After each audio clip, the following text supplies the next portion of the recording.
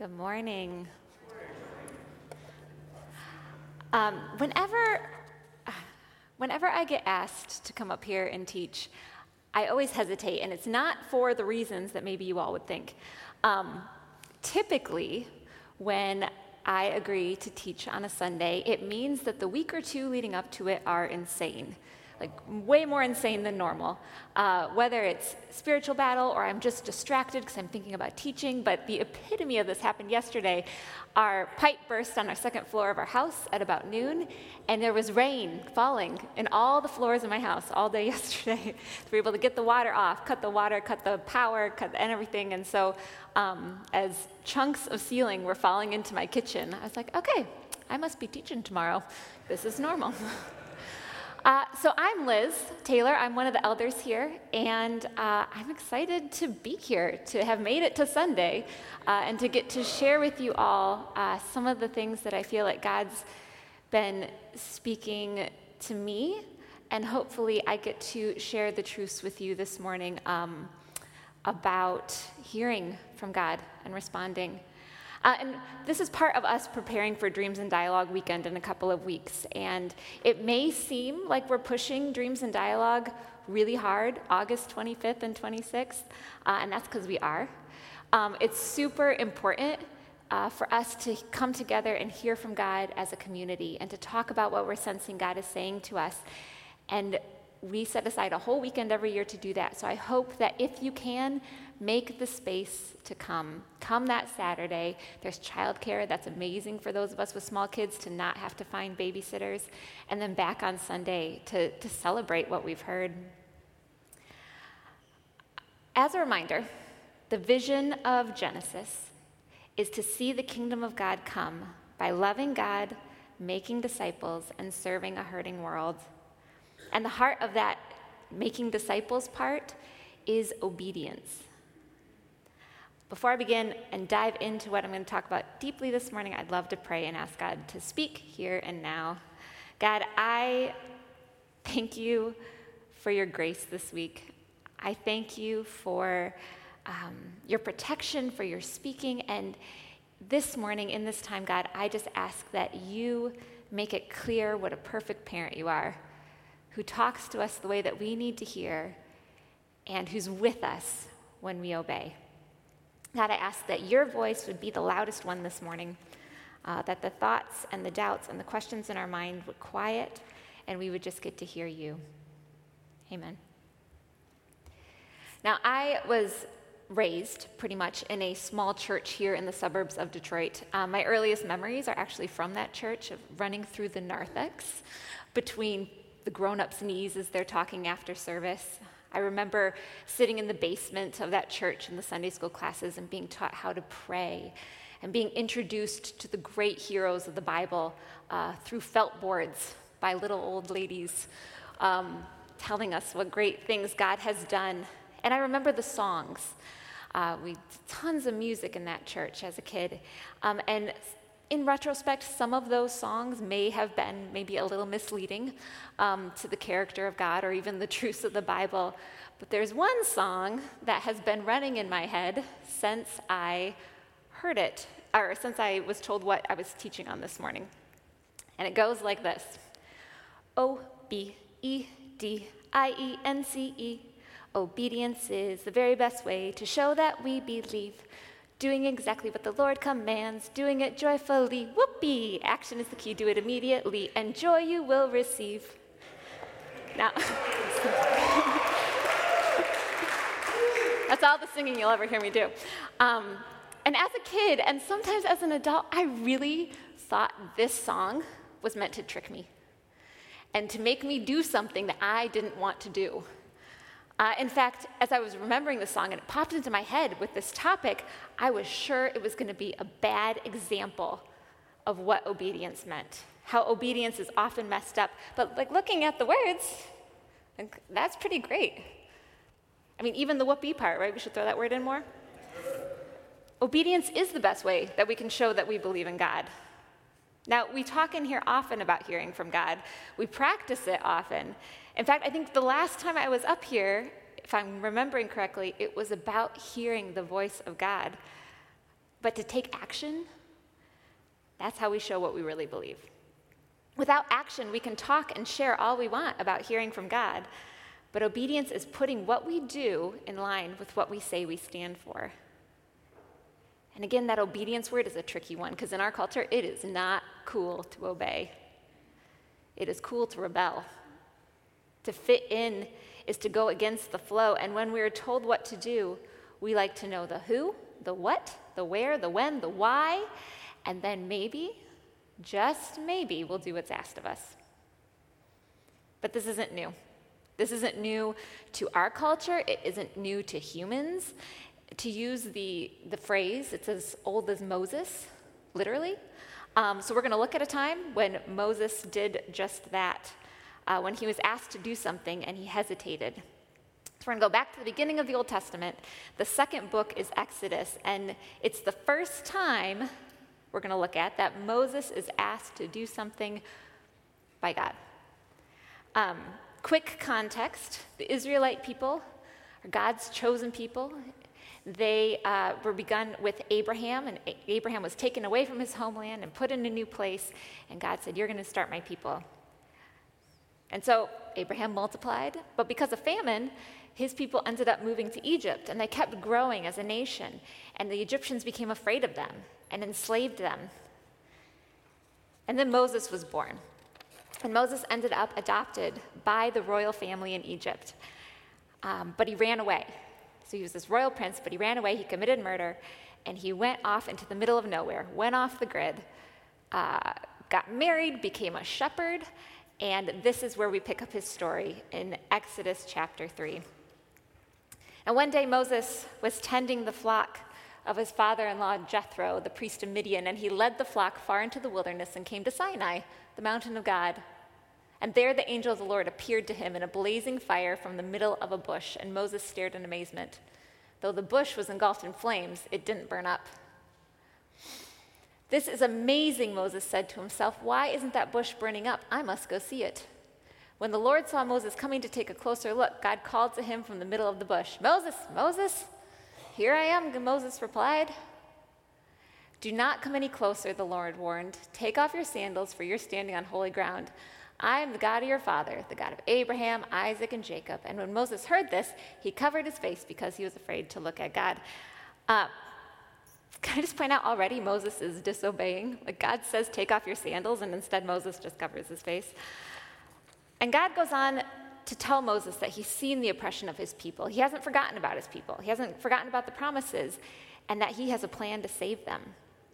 And so we pick it back up in verse 10, and God's still speaking, and he says, "Now go, I'm sending you to Pharaoh. You must lead my people Israel out of Egypt."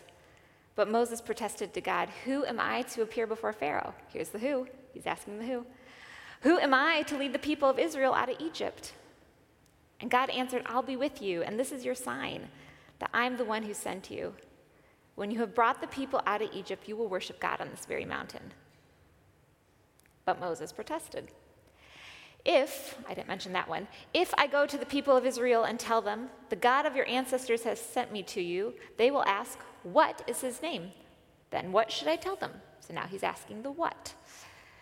God replied to Moses, "Say who I am. Say this to the people of Israel, 'I am has sent me to you.'" And Moses protested again. Verse 4, "What if they won't believe me or listen to me?" This is chapter 4. "What if they say, 'The Lord never appeared to you?'" So now he's going into it. God's given him a super clear command. He's met him out in the desert, and now he's expecting the bad results. And then the Lord asked him, "What's in your hand?" And at this point, then, God gives him miracles to perform. So Moses protested, he asked questions, and now God's going to give him some proof to take with him to kind of build up his confidence. He even allows Moses to practice these miracles out in the wilderness, where it's safe, where there's no one around but God, so that he's ready to do this in the presence of Pharaoh. Verse 10, "But Moses pleaded with the Lord. 'Oh Lord, I'm not very good with words. I never have been. I'm not now. And even though you've spoken to me, I get tongue-tied. My words get tangled.' And at this point in the story, can't you almost feel God's frustration growing? He's like a parent who's trying to convince their kid to do something. And then the Lord asked Moses, who makes a person's mouth? I love that God comes back with his own who, what, where sort of thing. Who makes a person's mouth? Who decides whether people speak or do not speak, hear or do not hear, see or do not see? Is it not I, the Lord? Now go, I will be with you as you speak, and I will instruct you in what to say. But Moses again pleaded, Lord, please send anyone else. And then it actually happens. Then the Lord became angry with Moses. All right, he said, what about your brother, Aaron, the Levite? I know he speaks well. Oh, and look, he's on his way to meet you now. He will be delighted to see you, talk to him, and put words in his mouth. I will be with both of you as you speak, and I will instruct you both in what to do. Now, I love that God knew Moses so well that he had already sent his brother. Aaron was already on his way to come see Moses before they ever got to this part in the discussion. And I believe Aaron was already on his way because God never intended for Moses to do it alone, but he did expect Moses' obedience. Now, this is the first time that we see that God has asked Moses to hear and respond. And eventually Moses does listen. He goes back to Egypt with his brother. He performed the miracles God had him practice, and then some. He led a whole nation out of slavery.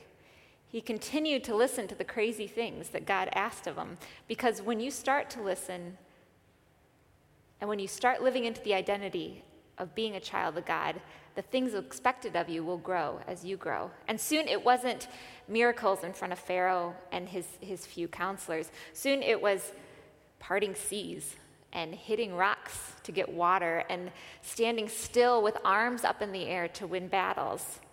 And step by step, God went ahead of Moses and his people, and it changed the course of history as we know it. Think about how the nation of Israel is still affecting the world today. And that is the point. Hearing what God is saying to us and responding with action. This is what can and this is what will change the world. In thinking more about this, there was a quote from one of my history classes in college that I couldn't shake. And it's one of my favorite. It was written as graffiti on the Berlin Wall. I think there's a picture of it. There it is. Before the wall fell. And it says, many small people, I'm not going to read the German part, I'll read the English. Many small people who in many small places do many small things can alter the face of the world. Now, for the sake of argument today, let's add something to this. Many small people who in many small places are hearing and doing what God asks can alter the face of the world. And if that doesn't excite you, I don't know what will. Because let's face it, there are a lot of things in this world that I wish to see changed. And the great news is that God is working. The kingdom of heaven is near. Jesus announced it when he began his ministry. In Mark 1:15, it says, the time promised by God has come at last, he announced. The kingdom of God is near. Repent of your sins and believe the good news. And if you follow Jesus, he expects simple obedience to what he says. He expects us to hear him and to respond, but just like God didn't expect Moses to do it alone, Jesus doesn't expect us to do it alone. More than following God within community, which he demonstrated and lived out and was an example of on earth, Jesus also spoke more about obedience in John 14.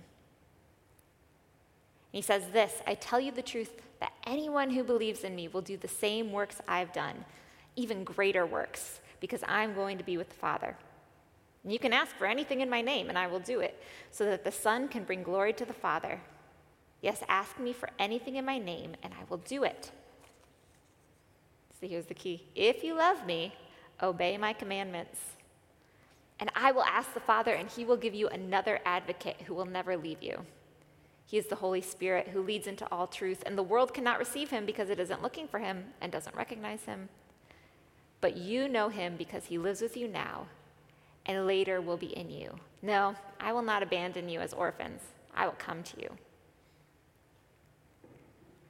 Ultimately, Jesus made it clear that his followers should live a noticeably different way than other people. But God gives us so much grace to get there.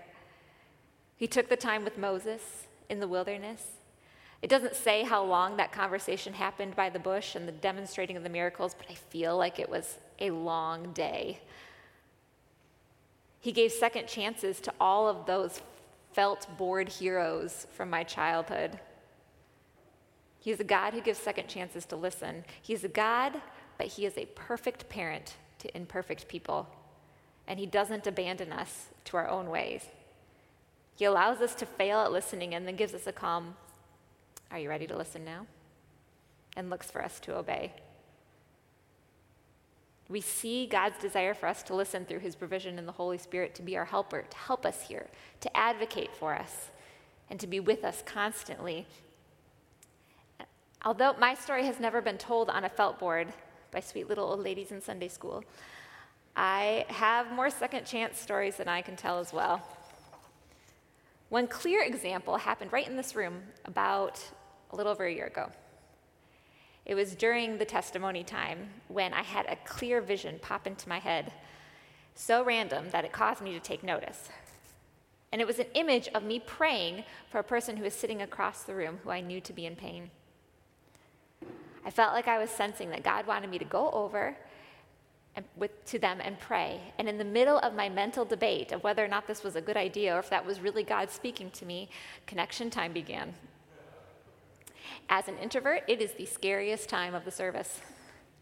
And I mentally ended the debate with the always winning line, "God, I can't, I have to pee."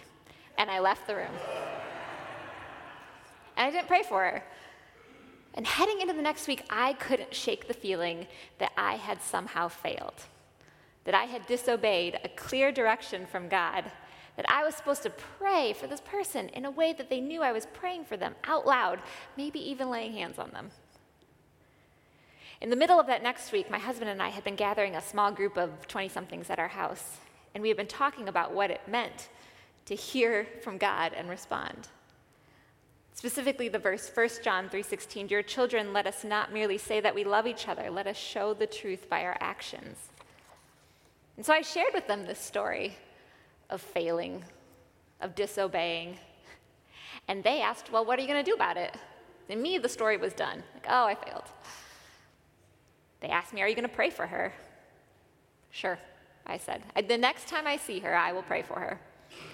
So the next Sunday, I'm sitting in basically the same spot and preparing myself, looking around, and I don't see her. And connection time begins, and I'm looking all over, and I don't see her. I'm like, "Oh, God, I tried. I tried to obey. She's not here."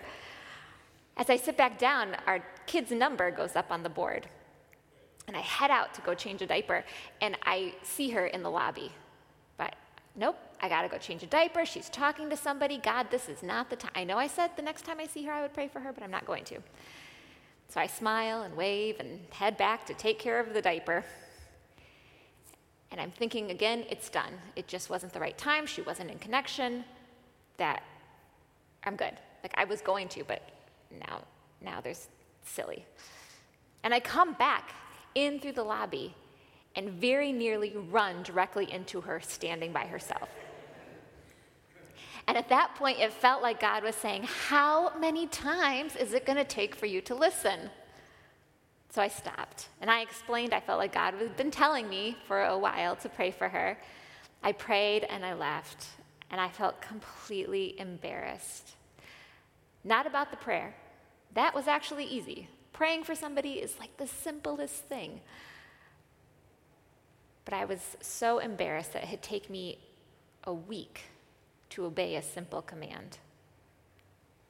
Now, after that instance, I would love to say I have been following God perfectly.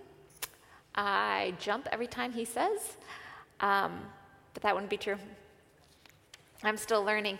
And in fact, more often than I would like to admit, I obey God more like my kids obey me. I think they have a picture of my children. There they are, rocking their World Cup gear. They are 5, 3, and 2.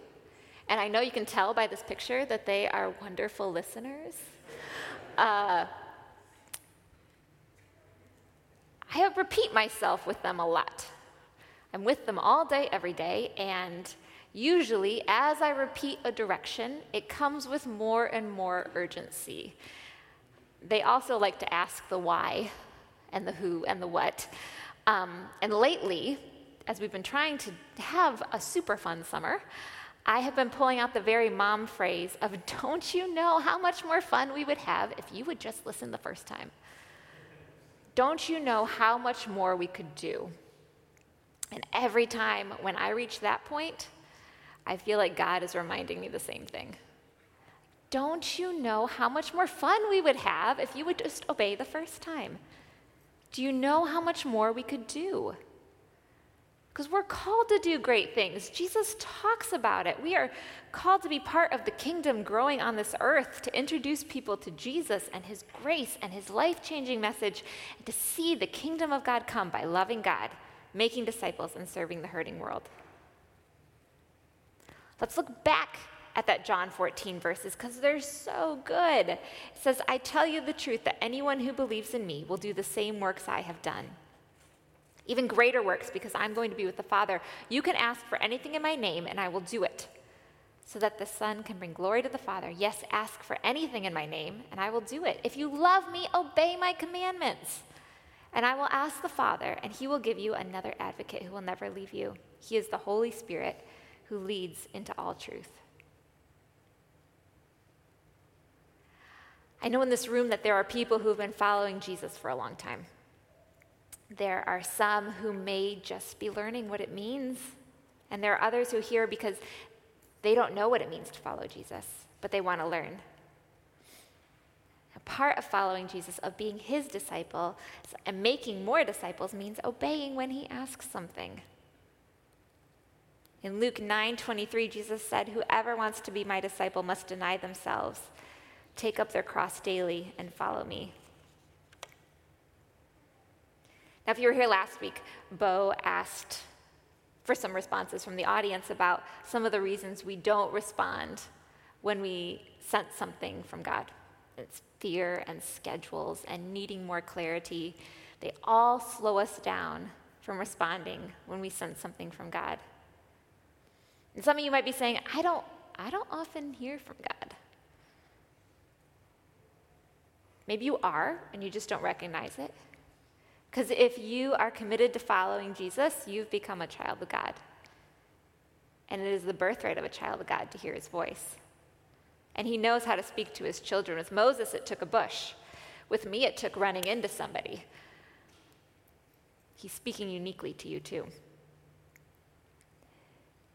And if you're having trouble recognizing what he sounds like, ask for clarity. Again, Jesus' promise in John 14. Ask for anything in my name. Ask for clarity in Jesus' name. Ask for God to get really loud.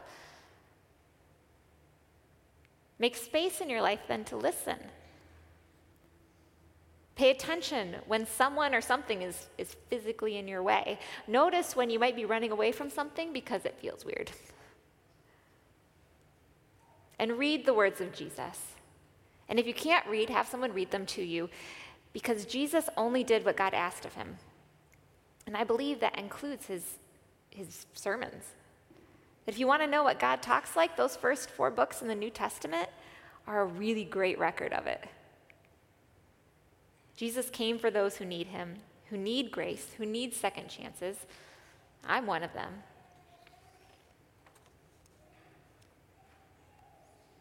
If you're sensing God is speaking, are you responding? I'm going to do just a little exercise with you all. I'm going to make both the introverts and extroverts a little nervous. I have a couple of questions, and I would like you to take out something to write with, whether it's the program, the notes section in the program when you walked in, a notes app on your phone, grab a pen from the pew, write on your hand, something.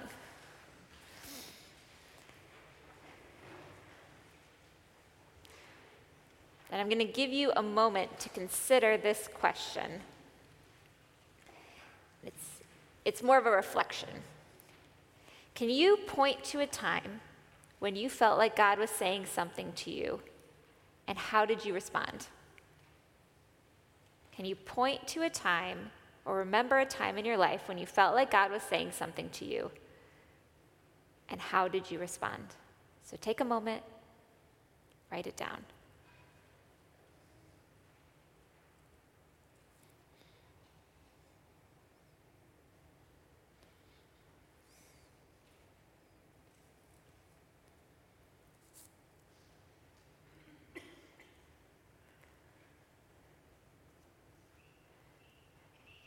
Now, I was just going to leave this as like a quiet reflection, but my husband, who's very much an extrovert, said that for extroverts, it won't count unless they get to talk about it with somebody. So for the extroverts, turn to one or two other people in the room and share your answer if you're comfortable. If not, talk about the weather. It's your time to chat, extroverts.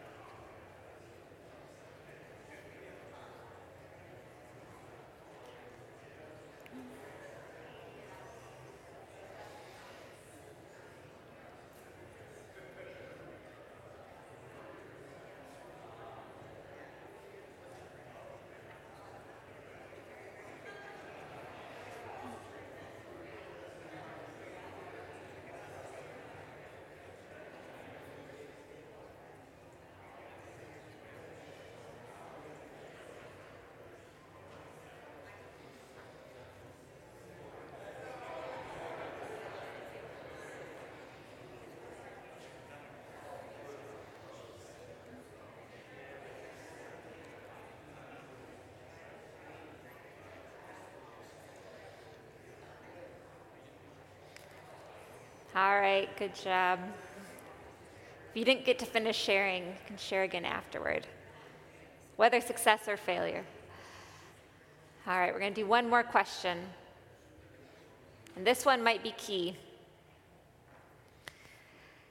Take a moment in silence and listen for the Father's voice.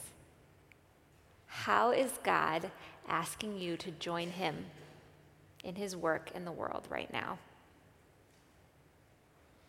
How is God asking you to join with him in his work in the world right now? Write it down.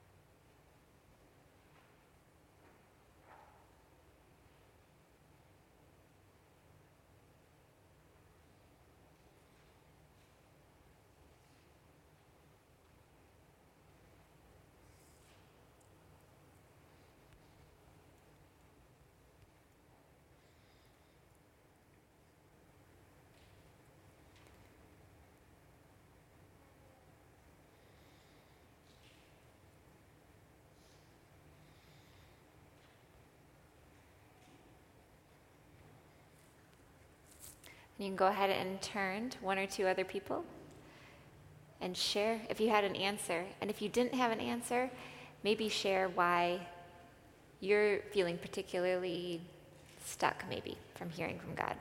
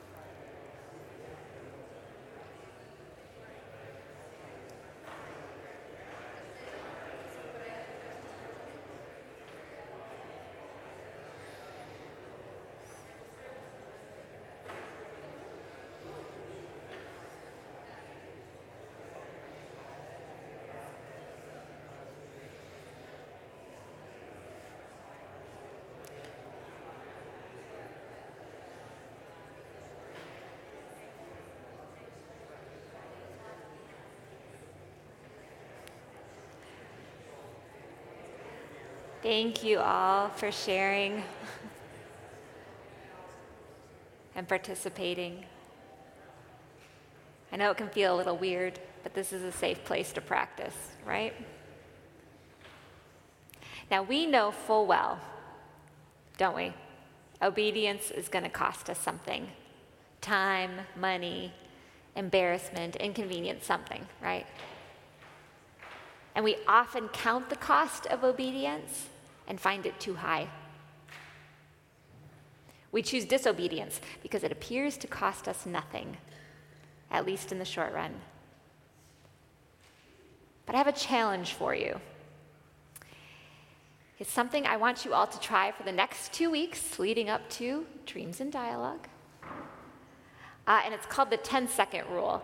And this is a rule that there's a whole book written about it by a woman named Claire DeGraff. I have not actually read the book, but I love the premise. So the premise of it is what I'm leaving you with as a challenge today. And it is this. It says, just do the next thing you're reasonably certain Jesus wants you to do. And do it within 10 seconds of having that sense. Just do the next thing you're reasonably certain Jesus wants you to do, and do it within 10 seconds. And then remember it, because there might be a time to share about it at Dreams in Dialogue weekend. Or testimony time next Sunday, because we're going to change the world by this, right? And Jesus said in John 14:15, if you love me, you will obey what I command. So when you're reasonably certain Jesus is asking you to do something, do it. Don't be me. Don't sit in the back there. I don't know if I'm supposed to go pray for her. I know. Oh, I'm going to go talk about it with the group. I'm going to avoid her in the lobby, and then I will come back. Don't do that. That was a bad example. 10 seconds. And this isn't meant to be a scary challenge. It's supposed to be fun. A way to start moving into the little everyday things that God is asking of us so we can get to the big things. The parting the Red Sea, big things.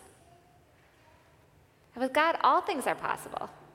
And we are stepping into the expectation that He can do more than we can ask or imagine. So have fun with this. Take risks. Be adventurous in the pursuit of that impossible. Because many small people in many small places who are hearing and doing what God asks can alter the face of the world. I think it's the only thing that ever has. Let's pray. God, I thank you for this morning. I thank you that you are a God who knows how to get our attention.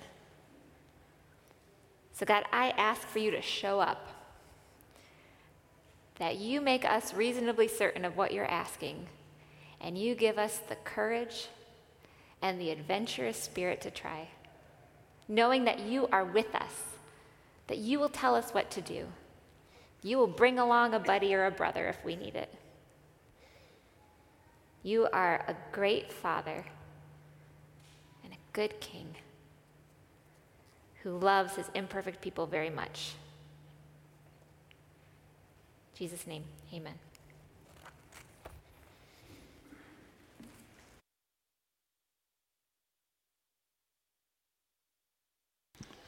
Thanks, Liz. And if you want to give her a hand, you can. It's appropriate.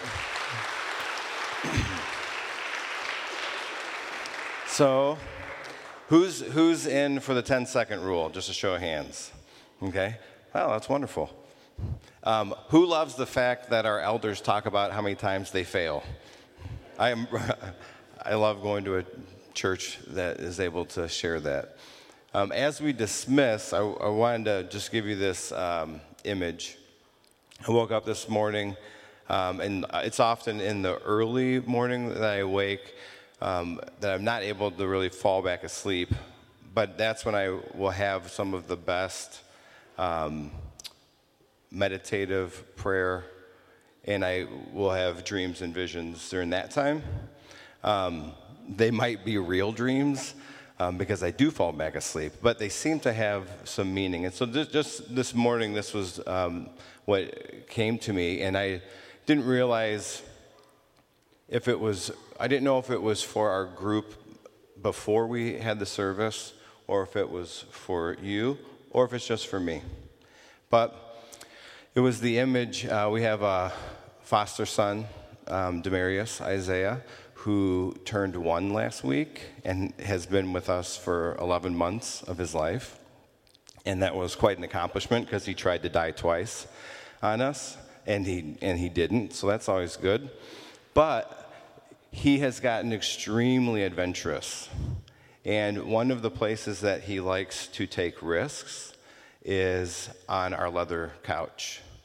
Because if he's barefoot, he can get really good traction like a mountain climber and go up the backside to the top.